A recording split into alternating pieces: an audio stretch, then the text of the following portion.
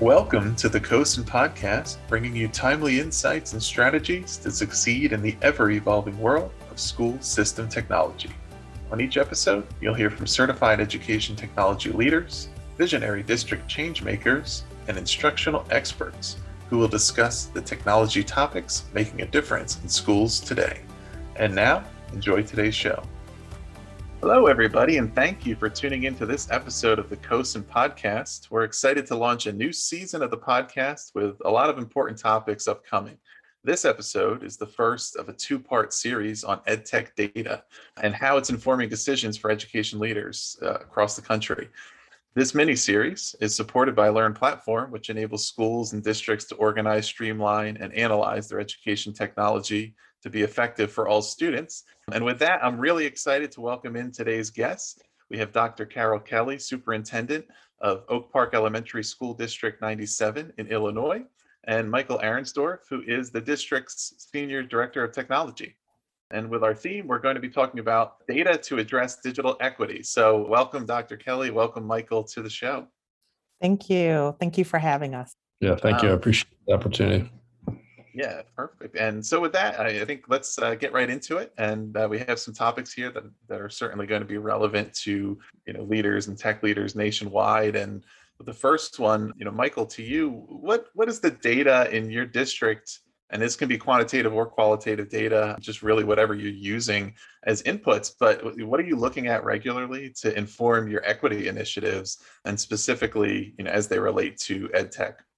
Yeah, that's a good question. So first, I'll look at the kind of quantitative data. So on a typical year, we're looking at NWA MAP, so that ongoing assessment that we take. So we'll do that 3 times a year, second grade through 8th grade, and then in the K2 classes as well. So second grade will overlap with some other types of assessments like that we'll use.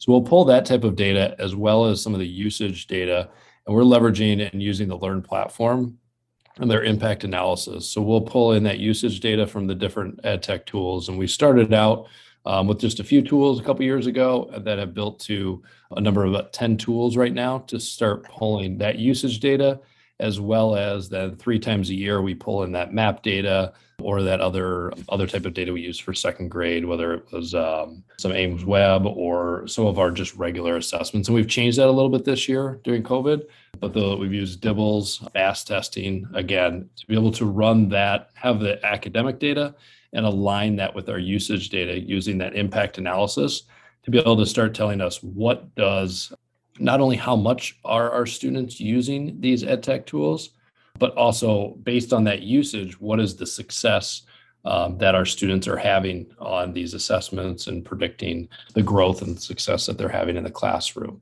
I found some pretty interesting things throughout that information as well, being able to see exactly like how often are they using a tool and what is that predictor, how much success are they having based on that usage that they're having, whether it's weekly, monthly, however that might be. So that's some of the quantitative stuff. And again, we're looking at the tools, those EdTech tools that are used and in really supporting our instructional practices within, whether it's ELA or math or any other curriculum areas that we may have. And then for qualitative, a number of times that we're reaching out to our stakeholders, gathering feedback on what they're doing and their experiences that they're having. Because again, most of those tools are not agnostic of like, here's this math tool for just this, or here's this one for just ELA. They are tools that they're, whether it's an LMS or just organizational executive functioning, but how are these tools supporting their learning and where they want to go and collaborate and communicate with one another. So it is a variety of Google tools as well, but just giving the overall experiences from our students, staff, and families. One tool we've used this last year is Thought Exchange. So we've done that a few different times, but in particular, we did one during COVID, like what is the experiences that you as a student or a family have been having with this experience, whether it's remote or hybrid or on-site, whatever that might be, and gathering that. And then specifically for instructional technology, we asked our families as we were preparing for our upcoming tech plan, and we do that every 3 years. So we did an exchange around what is your experience with instructional technology currently, what's working, what could be improved, and then where do we look at for the future that we may want to explore other opportunities. And then as we've used that type of data, we've brought that data back to we have a iLearn advisory team. So that iLearn advisory is really focused on the instruction, but obviously how does technology support that type of work? And that team is comprised of staff, some of our parents and community members, but most importantly, we have students at the table, and they are in every one of those conversations and every one of those meetings. And our focus is around them and how can we enhance the learning environment around the technology use to support their learning and what's best for their success and growth, and continue to get that feedback to kind of move forward. So those are a couple different things that we've done qualitatively and quantitatively in our district. And one of the things you referenced that's so important is simultaneously having that usage data alongside the efficacy data and understanding the ways in which those two interact. And that is very similar to the way the quantitative and qualitative can interact. Because I imagine, when you have those advisory groups, that's a great point to get the qualitative data that kind of can help to explain, make meaning of, or reinforce what you're seeing in the quantitative data. Okay, this tool that we thought was going to be super effective either isn't getting a lot of use or it's not working the way we wanted. Why is that? Those understanding of when you have that really deep well of that quantitative data that lets you get down to that level, then you can say, okay, who is this affecting and what can I learn from them? I'm wondering, to both of you, and perhaps starting with you, Dr. Kelly, with the conversation. Obviously, you've been doing this work for a long time, but the past 12 months have been very different, right? Mm-hmm. And how have some of these conversations shifted, particularly thinking about equity over that time? We just talked about the usage, the connection and engagement obviously has been a huge factor over this remote learning period, and other districts that have been doing hybrid learning to say, okay, now connectivity looks a lot different. But in any aspects, if you've been looking at your initiatives, how have those conversations been changing, and how might they still be changing? And that's another really great question. And Michael provided a lot of insight. I will say though, and I will get to your question, but I just want to back up a little bit pre-pandemic. Sure. Our district approved the vision statement back in July of 2016. So as a school district, our vision is creating positive learning environments for all of our students that is equitable, inclusive, and focused on the whole child. And we literally began in August of 2016 as a board and leadership team to engage with our staff and our community around what is equity. How do we define that? And we use probably the entire school year to develop a common understanding, a common definition for equity, for inclusive, for positive learning environment, and the whole child focus. And using those definitions helped us as a district develop these 4 universal, almost aspirational goals. And our aspirational goal around equity is that we want each and every one of our students to be persistent and confident achievers. And when we think of achieving, we think of words like thriving and flourishing, not just academically, but also from a social, emotional standpoint as well. So that pre-work for us really helped each of our department leaders, and Michael is one of those leaders of our technology department, really think about what they could do in their departments in support of our schools that would help us with equity. Now, let's go to the pandemic, the last 13 months or so. I would say that, the work has always been around creating the supporting conditions that are helping our schools and our school leaders design learning experiences for our students where all of our students are thriving, all of our students are flourishing. But we have seen, and I use this quote by Sonia Renee Taylor, and basically in the quote, she talks about our not going back to normal, pre-pandemic. And she goes on by saying, because normal never was. And this, for all of us, is an opportunity to stitch a new garment, one that fits all of humanity. So whenever I talk to our senior leadership team, or even the staff, the question that I raise is, how can we not go back to normal? Like, what are the things that we were forced to do because of the pandemic that really we learned it's working out well in terms of equity for us? What do we want to keep doing? And then what are those practices that we had pre-pandemic that we learned like we couldn't do it and it's okay, we could let those things go? And then what are things that we want to start doing? So, from the teaching and learning perspective, some of the things that I've seen that looks differently, as Michael was saying, in terms of the data pieces that we're looking at, we are using different forms of assessment because we have some students even today that are receiving their instruction totally remotely.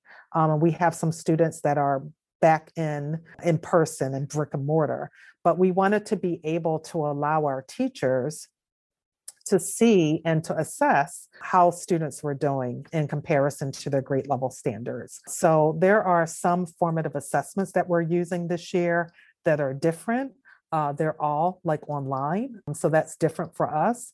We introduced this year an anti-racism curriculum, to affirm and to support our students to explore their culture, their racial, their academic identities. From the school-wide structures and systems, I think like we really have emphasized the support of our teacher leaders, of our teacher teams, because the collective efficacy has always been a real high priority for us, but definitely the need to have all hands on deck to ensure that we know, like if there are any students that have unfinished learning, that the time that teachers come together, that they have the support and the tools that they need to be able to make that time meaningful, where they're talking about student learning data and how to support the team.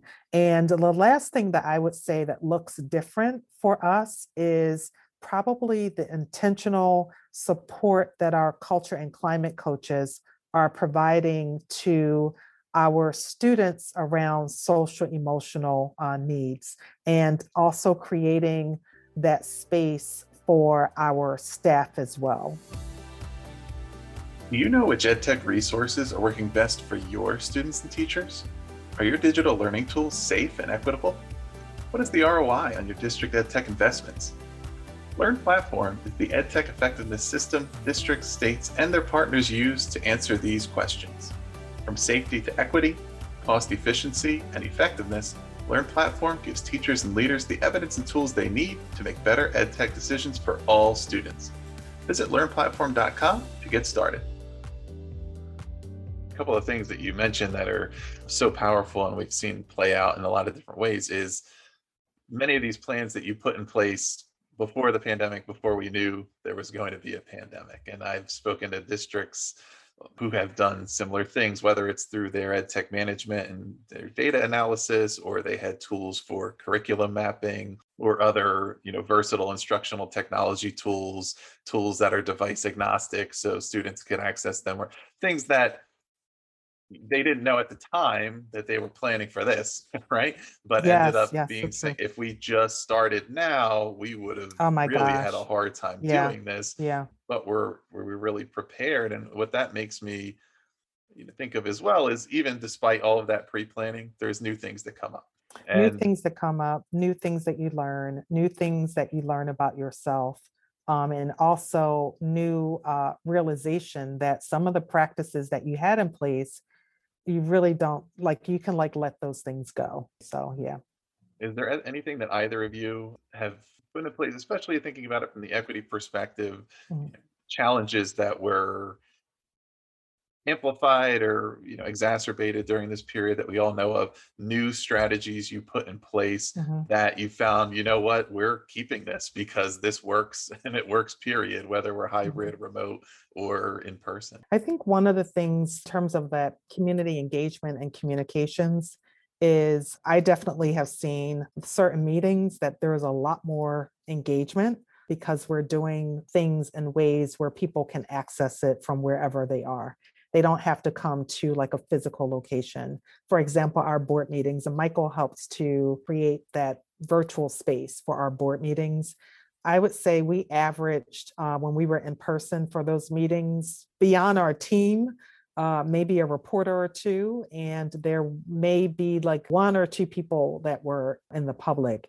Now, Michael, what would you say? I think you see like hundreds of people that are, attending these meetings now, because again, you can access it from wherever you are. The meetings are recorded. So like, even if you don't make it in that virtual space on the evening of the board meeting, you can go and like watch it afterwards. So I definitely see a lot more engagement. We use, as Michael said, like certain tools like Thought Exchange. We've been using Let's Talk.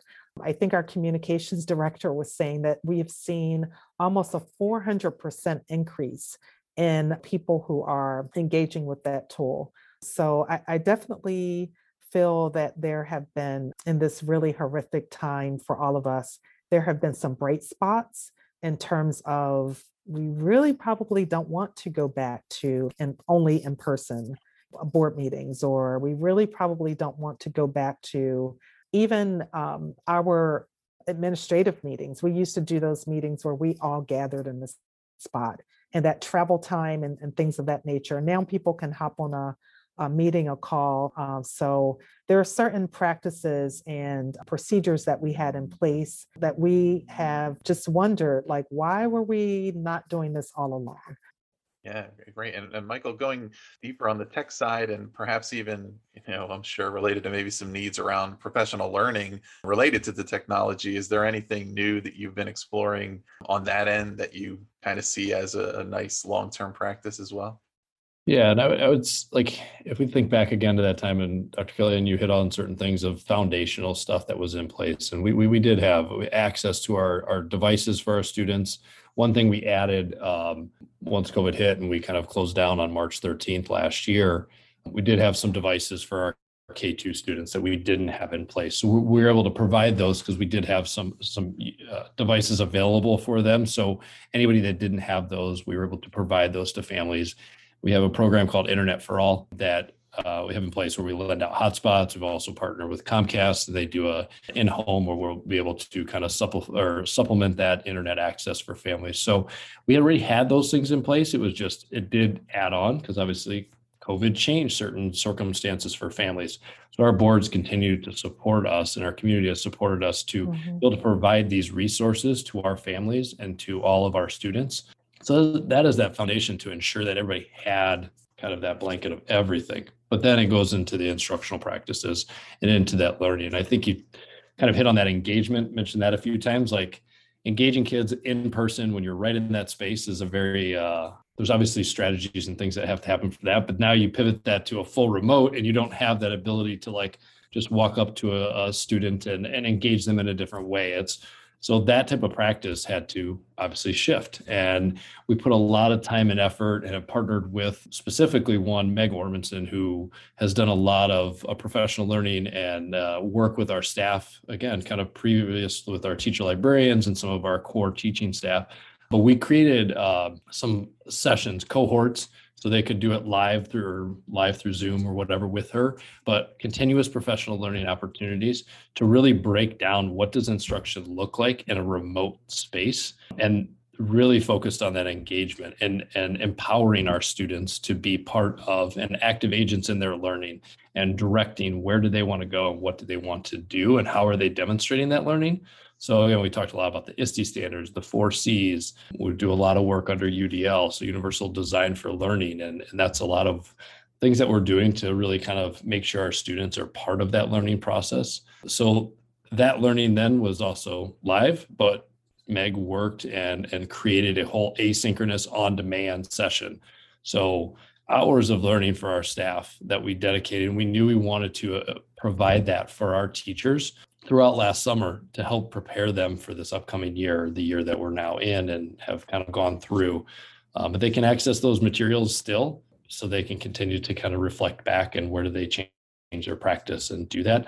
So I think that engagement and that relationship with their kids, those are some things of that practice. And it's not just standing up on the front, talking for, not that we were always doing that, but like you talk for 20 minutes or 10 minutes, whatever that would be. They built in more breaks and more checkpoints and more ways to engage the kids actively in their own learning and that piece. So I think that was a big thing with the professional learning that we provided to our staff for this year.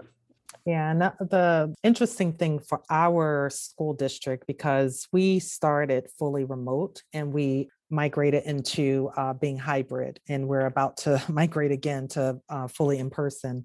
But it was really important to the community and the staff that we not have classrooms reorganize in the middle of the year. So I think a lot of the work that Michael and his department have done is we had the foundation to provide the support where staff members are able to live stream instruction. So those students that are remote only can be in the same classroom, with their classmates who wanted to come back in person. And Michael, I don't think neither one of us ever imagined that staff would feel comfortable enough and confident enough if we asked them last March, oh, can you live stream? But again, I think over time, what has happened is that we have really stretched our boundaries of what we think that we can do. And we are one of the really, really fortunate districts that there were a lot of foundational pieces that were in place that are allowing us to do that. So it's one of the reasons why I personally am a huge advocate and supporter platforms like iLearn, as well as advocating for districts and communities who don't have access to broadband and internet, or even all of their students having the computing devices. I definitely think that when we look beyond our district in terms of equity, there are some just core basics that all students really deserve to have access to. Right, and yeah, those are all really important aspects to be considering on an ongoing basis. And as we're kind of coming toward the end of the conversation here, I think there's one other really important part that is part of that ongoing evaluation and reflection and continuation of these efforts is, how do you use data? And again, when we talk data, certainly there's quantitative, but there's also other factors to measure the success of these digital equity initiatives that you have, and kind of monitor those continued efforts, and of course improve them as you go, as you see new needs come up, or the areas where you're not yet at your goal. So for that, I would kind of go back a little bit to the Learn platform that we talked about and how we measure that usage. And one thing I didn't really hit on is, as we're looking at that usage, we're breaking it down by our subgroups. So racially, socioeconomic, grade level, building wise, to really hone in on, okay, here's how our students are using it based on all of those different subgroups that we may be able to cut the data in that way. And here's what their academic data says. And when we merge those two together, we can really start to pick, okay, where are we using it? Is there more professional learning that we need to provide with certain grades, certain buildings? Is there, if we don't have certain usage, are we finding where we can cut back on our licensing and actually start saving certain district dollars and be more informed on what that is? And you don't get that when you just get usage data directly from a vendor. I mean, and it's great that we get a lot of support from them, but once you put it into that third party and start comparing it with some of that academic data, it does start to make us ask more questions, but that's good that we're more informed and we can ask those questions of where do we need to go. And part of that is to measure that success. We have to make sure that we're in those conversations, not just me, not just Dr. Kelly, but where are we at with our special ed department, our teaching and learning, our building principals, informing and empowering them with this type of information. And that's a long process. We continue to work and get better with that. But that's a big piece of just making sure that we're empowering and giving people with that data to make those decisions. But we've got to have the tools to cut it and slice it, because we're collecting data all the time. But if we can't give it to them in a way that's a dashboard or a way that they can easily digest and see what that says, for us to then make decisions based off of that. Yeah. And I think, to add on to what Michael was saying, one of the things for us in terms of our framework or mindset as equity leaders is you really shift from the mindset of that traditional approach that you're trying to get to like a certain number, and the approach, as Michael was just describing, the equity leadership framework is more of a circle leadership, like you're constantly doing inquiry. So you go from like the satellite data, the usage information with the academic is giving you like more information, and then you continue to be curious and like use an inquiry approach to learn more. So the more like you see, you can ask questions, and it's like you're constantly in this cycle of almost doing like a gigantic science experiment, so that you are, as you get the information, it's helping to inform like what your next steps are, and then you use that information to further refine like your actions. And if you see that something is working really well, you then like ask like, how can you scale that up? So it really, the having access to data, and really not just drilling down on the satellite data, but being able to triangulate that information really helps you to shift from a traditional approach to more of an equity increase stance or a circle leadership approach by using that data. Right. Yeah. And one thing that's so clear in everything you're both sharing is really how important it is to have that district approach to these initiatives, to have that centralized data access where equity means all. So it means everybody has to have access to the same data, the same information, the same decision-making tools, because we know that the reality is in so many schools, districts, classrooms, with this rapid, unexpected shift to remote learning in particular, teachers had to go out and find resources and tools on their own. And some of them ended up working, some didn't, but there was no way to know until it happened. and having that access to the data and efficacy on different tools, the ones you're already using, and industry data on ones you're not using yet, but to really know what seems to work and what doesn't for students like yours, gives you the ability to make those decisions at scale and really ensure the equity piece. And so it's clear that the plan you've put in place is supporting that, and it really is key, I think, to this whole conversation. So thank you so much, Michael and Dr. Kelly, for sharing your invaluable insights with us today. Listeners, make sure to subscribe in your preferred podcast app to hear all of the upcoming episodes in this season of the COSN podcast, including part 2 of this mini-series, which will address data trends from the current year and what they tell us moving forward. Thank you for listening to this episode of the COSN podcast, produced in partnership with MindRocket Media Group. Visit mindrocketmediagroup.com to connect with our expert team and learn how you can support your education industry, communications, and marketing goals. And to make sure you never miss an episode of the podcast, subscribe on Apple, Spotify, Google Podcasts, or your favorite podcast app. You can also listen to each new episode on edcircuit.com or cosin.org.